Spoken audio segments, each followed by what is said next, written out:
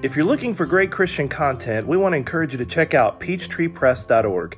Peachtree Press LLC offers digital products, journals, books, Bible study guides, sermon outlines, Christian blogs, and church notebooks for children and adults. Some products are also available as print on demand. Peachtree Press is a sponsor of this program and a partner in offering authentic Christian content. For more information, check out peachtreepress.org.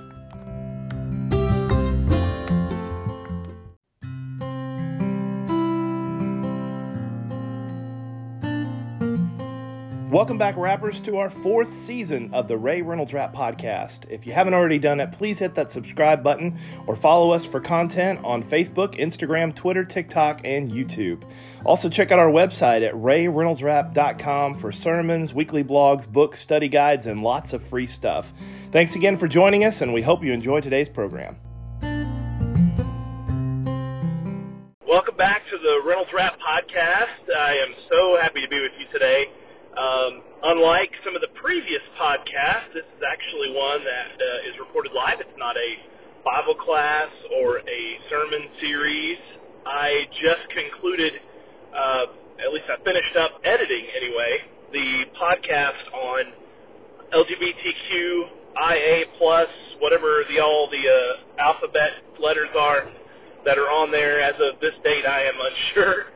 But wanted to spend some time with you talking a little bit about this issue and how it's impacting our churches. So in the previous podcast, I shared the message that I was blessed to be able to go and deliver in Cookeville, Tennessee. The conversations that were had before that took place, well, nearly a year in advance. We were talking about how to let each of the speakers present side of the issue, whereas we would not be all stepping on each other or repeating the same information to the congregation.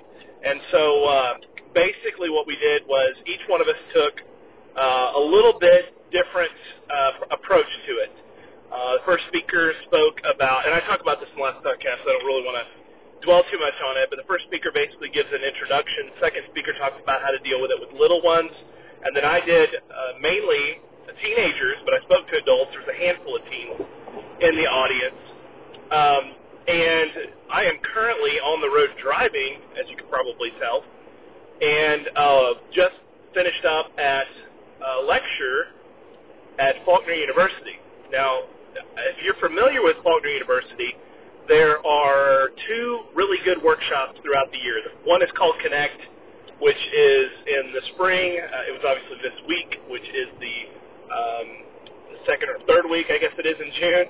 And then, of course, they have the lectureship series, which they're bringing back, which will be in October this year. And that's called Reconnect.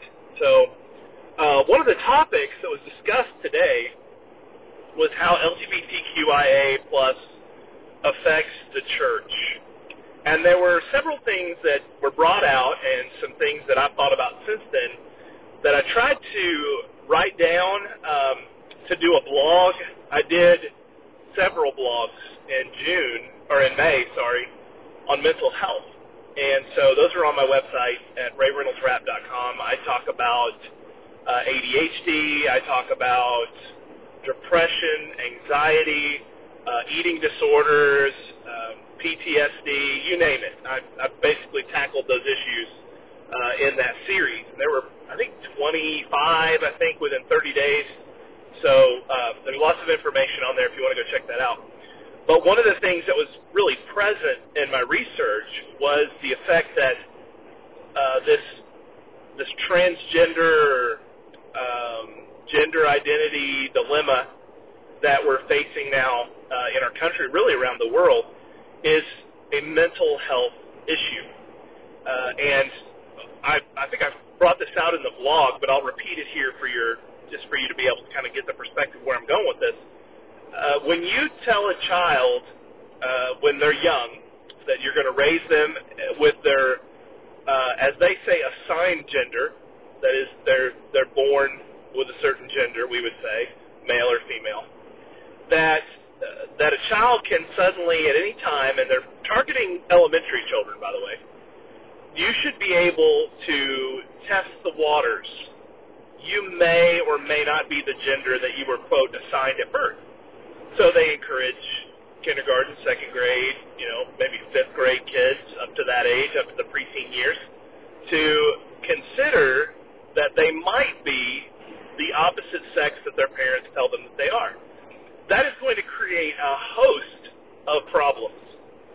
You have a child that really thinks that they're a boy, and then you're going to tell them they could be a girl.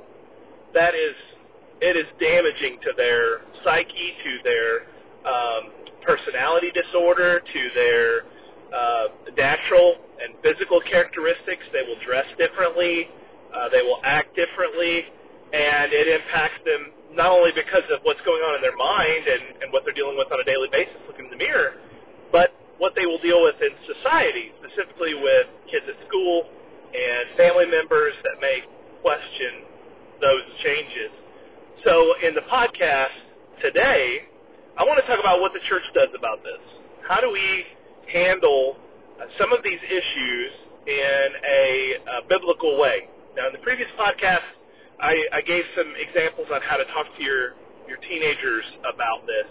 We're going to take it even more practical here, and that is when we wrestle with it, what exactly does it mean to be like Jesus in this scenario? Well, the first is I want us to remember Jesus' words when he says to be wise as serpents and harmless as doves. We need to know the facts. We need to know, first of all, biology. I never thought in my life that they'd be pulling biology out of classrooms, but they are. They're teaching now that there are more than two genders. There are literally dozens of genders, and you can be gender fluid. So one day you wake up and say, I want to be a boy. The next day you wake up and say, I want to be a girl, and society is supposed to be fine with that.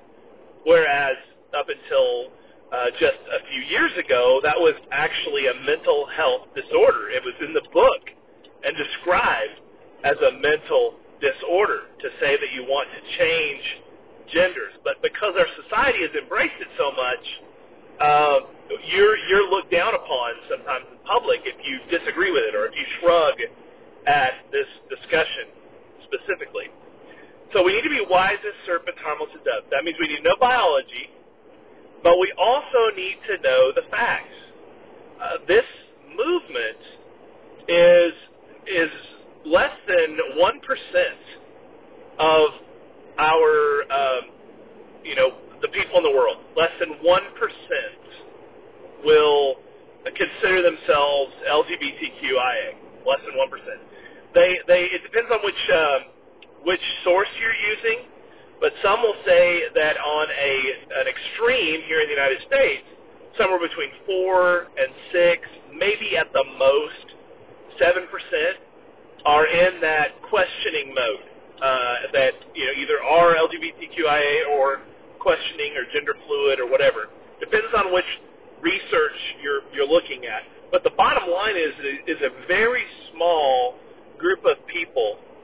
And so we have to ask the question, why is this brought to the forefront? Why are churches having to get up and talk about it? Why are books being written? Why are there groups of individuals that are being persecuted for not openly accepting these things? One of the things that was talked about today was the gentleman who owned the bakery, I think it was like in Arizona, maybe California, I think it was Arizona, that refused to bake a cake for a same-sex marriage ceremony.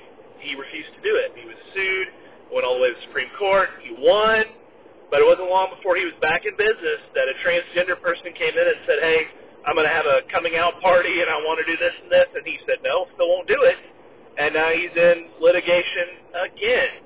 So people who are looking for a fight will find one. So we as the church, again, being wise as serpents, harmless as doves, need to know the facts, and we need to be prepared for what happens next. Most of our churches probably, over the last 5 years, have established security teams. I know we have at our church. We had one in the works long before I got there, and I've been at our church for 5 years. But we have a deacon over this, and they have meetings regularly. They know where to be, what to do. They have all the software and the hardware to make sure and keep an eye on all the doors and the cameras. And we've got a great team that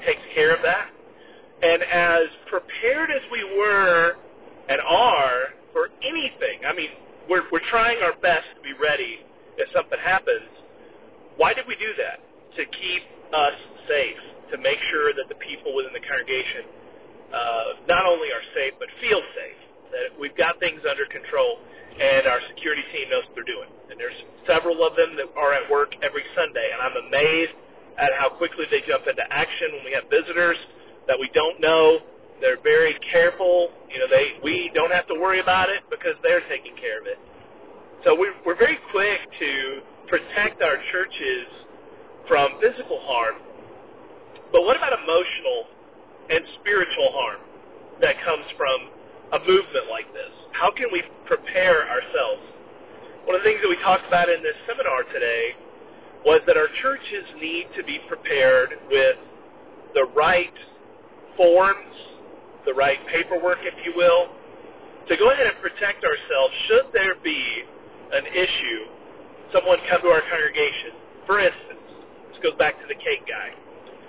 If there is someone that comes to your church and they want to have a same-sex marriage ceremony, and you have been known to rent your facility out. Some of us have facility rental agreements. I know we do. I've worked at 3 churches that have helped. I actually helped write one for another congregation a few weeks ago.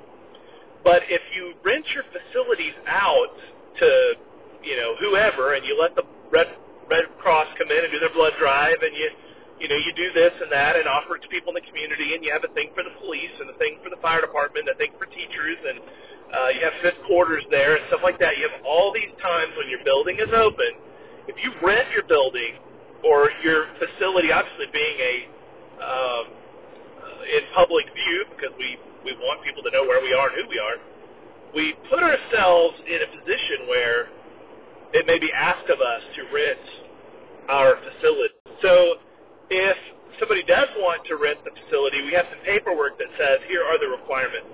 One of the things that I would suggest, and this goes back to some of the things we talked about today, I'm adding to it, of course, is you need to have a document that says that the facilities at your church are only rented to church members. That might be one way to subvert this, is you say, we're going to draw up a document, and it says that you have to be an active member on the roll of the church in order to use, rent, or whatever, the facilities at the church building.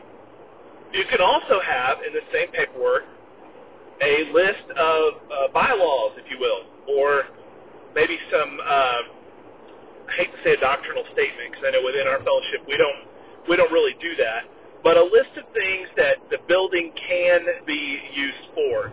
And so that way when somebody comes asking, this is a document that's been agreed upon by the trustees. By the way, if you don't have trustees within your congregation, you need to work on that. You need to have a group of individuals that can be called upon should the building need to be sold or buy property. It's just a good practice. You need to have at least one meeting a year to discuss church business, and it doesn't have to be long. Just maybe the first Sunday or second Sunday of the new year, present any business that needs to come up, and it could be a quick meeting. But you need to do that. Legally, you need to do that, I believe. At least that's what I've been told, and that's what we do. And when it comes to this kind of a conversation, you can approve it, you can vote on it, and then you have these bylaws in place that say we will not use our facilities for the purpose of same-sex marriages or gender reveal parties or whatever else you want to put in there, that you should be safe under the First Amendment. You should be able to not have any stress or worry due to the freedoms that you have. But to get that in place is important. And I think it'd be great if we could network churches where, like, we have a facilities agreement for people who rent our building. But if somebody else has a document like this, I encourage you to email it to me so we can have a template to pass around to other congregations, and we can work together to ensure that we're staying within legal guidelines and protected in the case that someone or a group chooses to come against us as a church or as an organization, whatever the case may be. And I think that's smart. One of the things we talk about, too, even after class, some of us are talking about whether or not to have an attorney on retainer to help deal with something like this. That's up to you and to your congregation.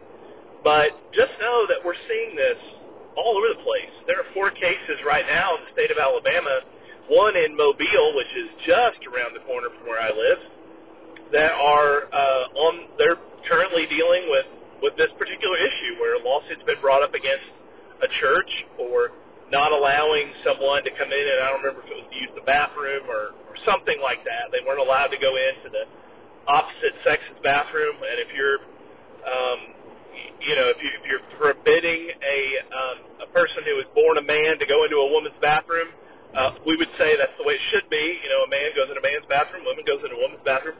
But we have an opportunity in this to be able to say, hey, look, we can't allow this. We cannot allow it. We're not going to let it happen. And when you do, be ready, because they may try to bring a lawsuit against you. The best way to prevent disaster is to go ahead and start talking about it, praying about it, and getting ourselves ready so we don't have to worry about that liability. Personally, even my wife and I, I'll just be straight up, we use State Farm insurance, and I think it's great. I don't know who you use for your insurance, but it's good to have a liability policy, even on yourself, to prepare you, because you don't ever know. Sometimes something may be said, something may be done, and you have to, give an account. You get called up on the carpet to be able to handle something like this. Maybe you're called before a court to testify, and this is something that Jesus warned his disciples about. They're gonna haul you into court. So they're gonna do all this kind of stuff against you. That's part of the persecution against Christianity. But if we're gonna be wise, we need to go ahead and get our heads together. I'm not an expert in this field. Obviously, I would leave that to my wife. She's the attorney. But from my perspective, spiritually, prepare for the headache and allow your congregation to know, hey, we have some plans should these things happen. So that's from the legal perspective. Now, another thing, too, again, we're being wise serpents, harmless doves. We need to educate our congregation on what's going on in our community.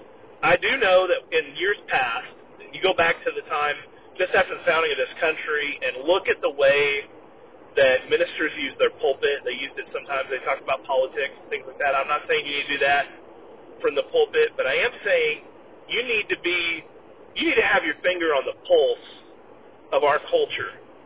And if I'm talking to a minister right now or a teacher, you need to make plans ASAP to talk to your students or to your congregation about these particular issues, because all of us are talking about it anyway. And I'm not talking about just going through and giving verse by verse against homosexuality and verse by verse about transgenderism. Most of us know those verses. I think that's important to bring up and to deal with it. Preach the truth, absolutely. But what I'm talking about is doing it in a practical way. Say, well, we know what the Bible says on this issue. Bring that to the forefront. And then say, how do I teach, share, discuss, debate these topics with people that are close to me? And I do think it's going to come up, and we need to be educated enough to be able to handle a civil argument at best. If we could get to sit down with someone and go from a biology standpoint, from a biblical standpoint, from a scientific standpoint, we could talk about how the mind works, we can talk about how the body works, and so forth. But we need to know how to have a conversation with someone, a civil conversation with someone about this particular issue. And I say that because people are emotional on this issue. In fact, many of us probably have friends or loved ones that we know that have someone in their family that is a lesbian or a homosexual gay guy. Most of us probably know people that they have family members and friends that struggle with these issues.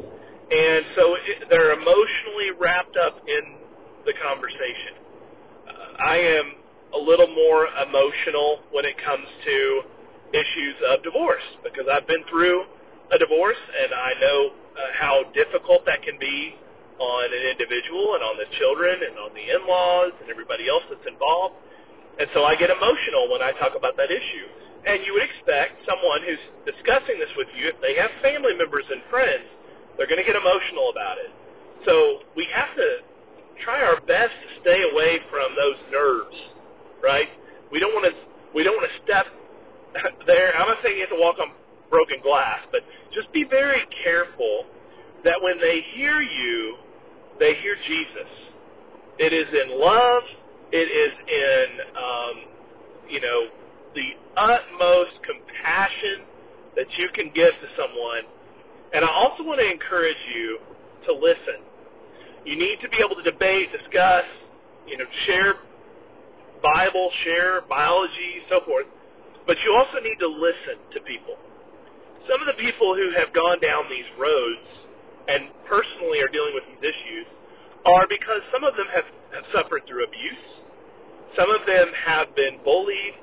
They have been mistreated.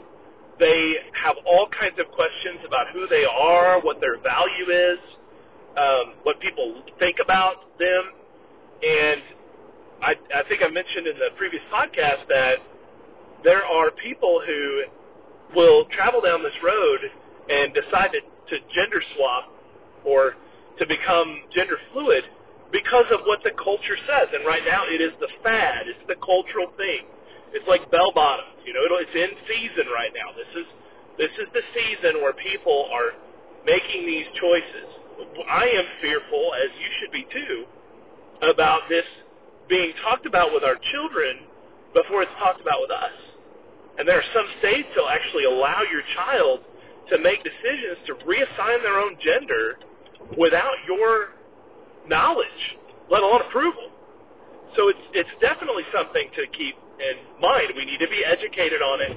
We need to learn what the culture's saying. We need to learn what people, even some of our children's idols, if you will. I hate using the word idol, but the people that are their heroes, people they look up to, the people that they listen to their music, they love their movies, their TV shows. It's really hard right now. I think probably one of the hardest things I've had to do. I'm a huge Star Wars fan, have been my whole life. Anybody who knows me knows I love Star Wars. But I am literally sickened by what Disney is doing with the franchise. I think that there's a lot of great things. I love what they're doing with Mandalorian. I love some of the things that they're trying to do with the new TV series and some of the comic books and so forth. But they are constantly inserting these LGBTQ ideals in these shows. And that's Star Wars. But they're doing it even more in their cartoons. They're doing it more in their television station channels. And so we need to be alert to that. So listen and pay attention to what your kids are watching. And if you've got a kid who absolutely adores some person, you need to check and see, because if they're not, like, I'll give you an example. Taylor Swift's a great example. People are like, oh, we love her, she's the greatest. Well, do you know her stance on this particular issue?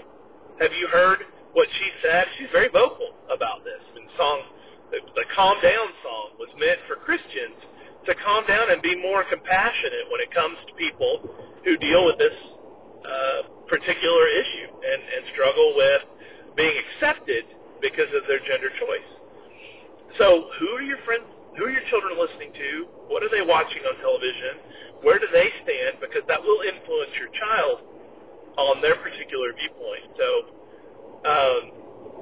be compassionate, listen, pay attention, and we need to be discussing this in our church family. We need to be having Bible classes about it. We need to have appropriate classes for children to be able to talk about it. Parents can be in there. And then we need to be preaching on it from the pulpit. That this is what God's will is for humanity. This is what God has planned since the beginning when he created Adam and then he created Eve to be his helper. And the two of them were able to populate the earth. And it was never meant to be two men or two women.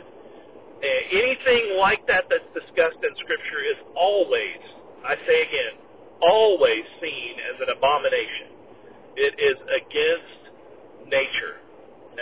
have counseling. From time to time, I have done that with people who have struggled with this issue. I had a gentleman one time at a church. Probably the worst case that I had ever seen. And he had never married. He had wrestled with this issue his whole life. And he came to me and said he was struggling with it, and we prayed about it. He got some help, and he really struggled with it. So when people say this is an issue for them, we need to take that to heart and be prayerful for them. We need to be encouraging that they stay on the right path. But educate the church family. Talk about this issue. That's a great thing too for our elders to be equipped on how to counsel or shepherd people that have dealt with this issue. Mentor families who are currently struggling through this as well. And that's really how the church stands out to be the light and the salt. If people only see that Christians are shouting and screaming and holding protests in opposition to this, we look exactly like the enemy. We don't need to look like the devil. We need to look like Jesus. We love people. We do not accept the sin that they practice, the same as we wouldn't accept someone who was drunk in the pew or committing adultery in the congregation. We wouldn't tolerate those things. We know those are biblically wrong. So the church needs to know where we stand, and we do take a solid stand on this. So the final thing I'll say, and then I'll end this podcast, thank you for hanging with me, by the way, is if there is no voice, and there is no public discussion, or at least something that is placed on your website or in places where things are visible in social media, people are going to assume that you're in favor of it. I'm just telling you. Your apps right now have all changed colors to rainbow. The world believes that everyone accepts this mindset. It's true. I mean, the majority of people think that this is something everyone accepts. I mean, churches accept. Latter-day Saints was one of the first ones to jump out in favor of it. The Catholic Church is riding very closely to be able to accept LGBTQ lifestyle. And so I'm telling you, if you don't say something about it and you don't exercise your right, your constitutional right to say, I don't want this shoved down my throat, I don't agree with it, then this will only get worse. It's time for us as Christians to stand up. I said that on my page a few weeks ago. I had a friend who just chewed me up and down, and it happens all the time. When I talk about homosexuality or abortion, those are the two issues I get text message, instant message. They just take over my Facebook page. But these are issues that we have to take a stand for what is right, because if we don't, we look like culture. We look like the rest of the world. So don't be ashamed to voice your opposition to this movement.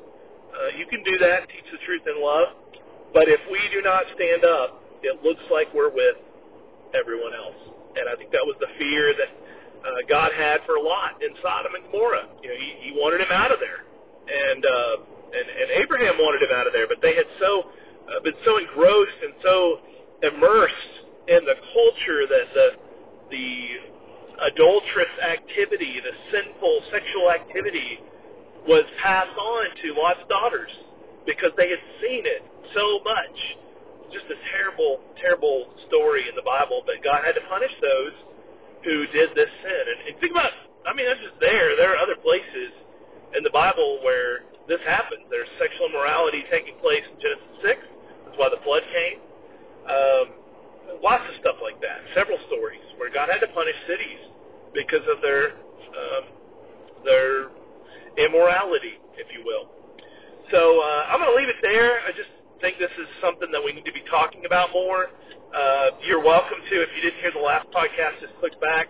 The previous podcast, again, was reported at the Cookeville Church of Christ, or not Cookeville Church of Christ, it was Jefferson Avenue in Cookeville. And I hope that helps you. Still hoping in the near future to bring on some people to have this discussion openly. Maybe we'll do that during Titus Camp.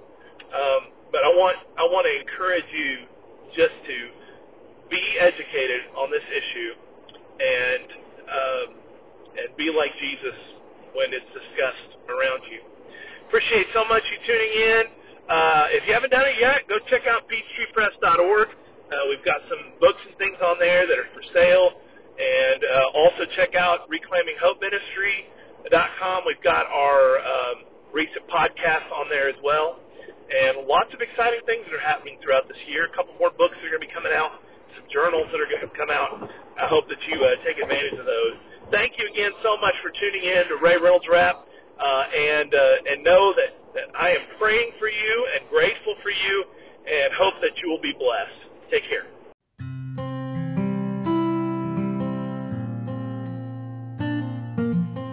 Thank you for tuning in to today's broadcast. Be sure to subscribe and follow us on Facebook, Instagram, Twitter, TikTok, and YouTube. Also, visit our website at rayreynoldsrap.com. If you'd like to contribute to the show, content suggestions, questions, prayer requests, or even if you just want to reach out to us, you can email us at rayreynoldsrap@gmail.com. Have a great day as you seek to maintain an authentic life in Christ Jesus.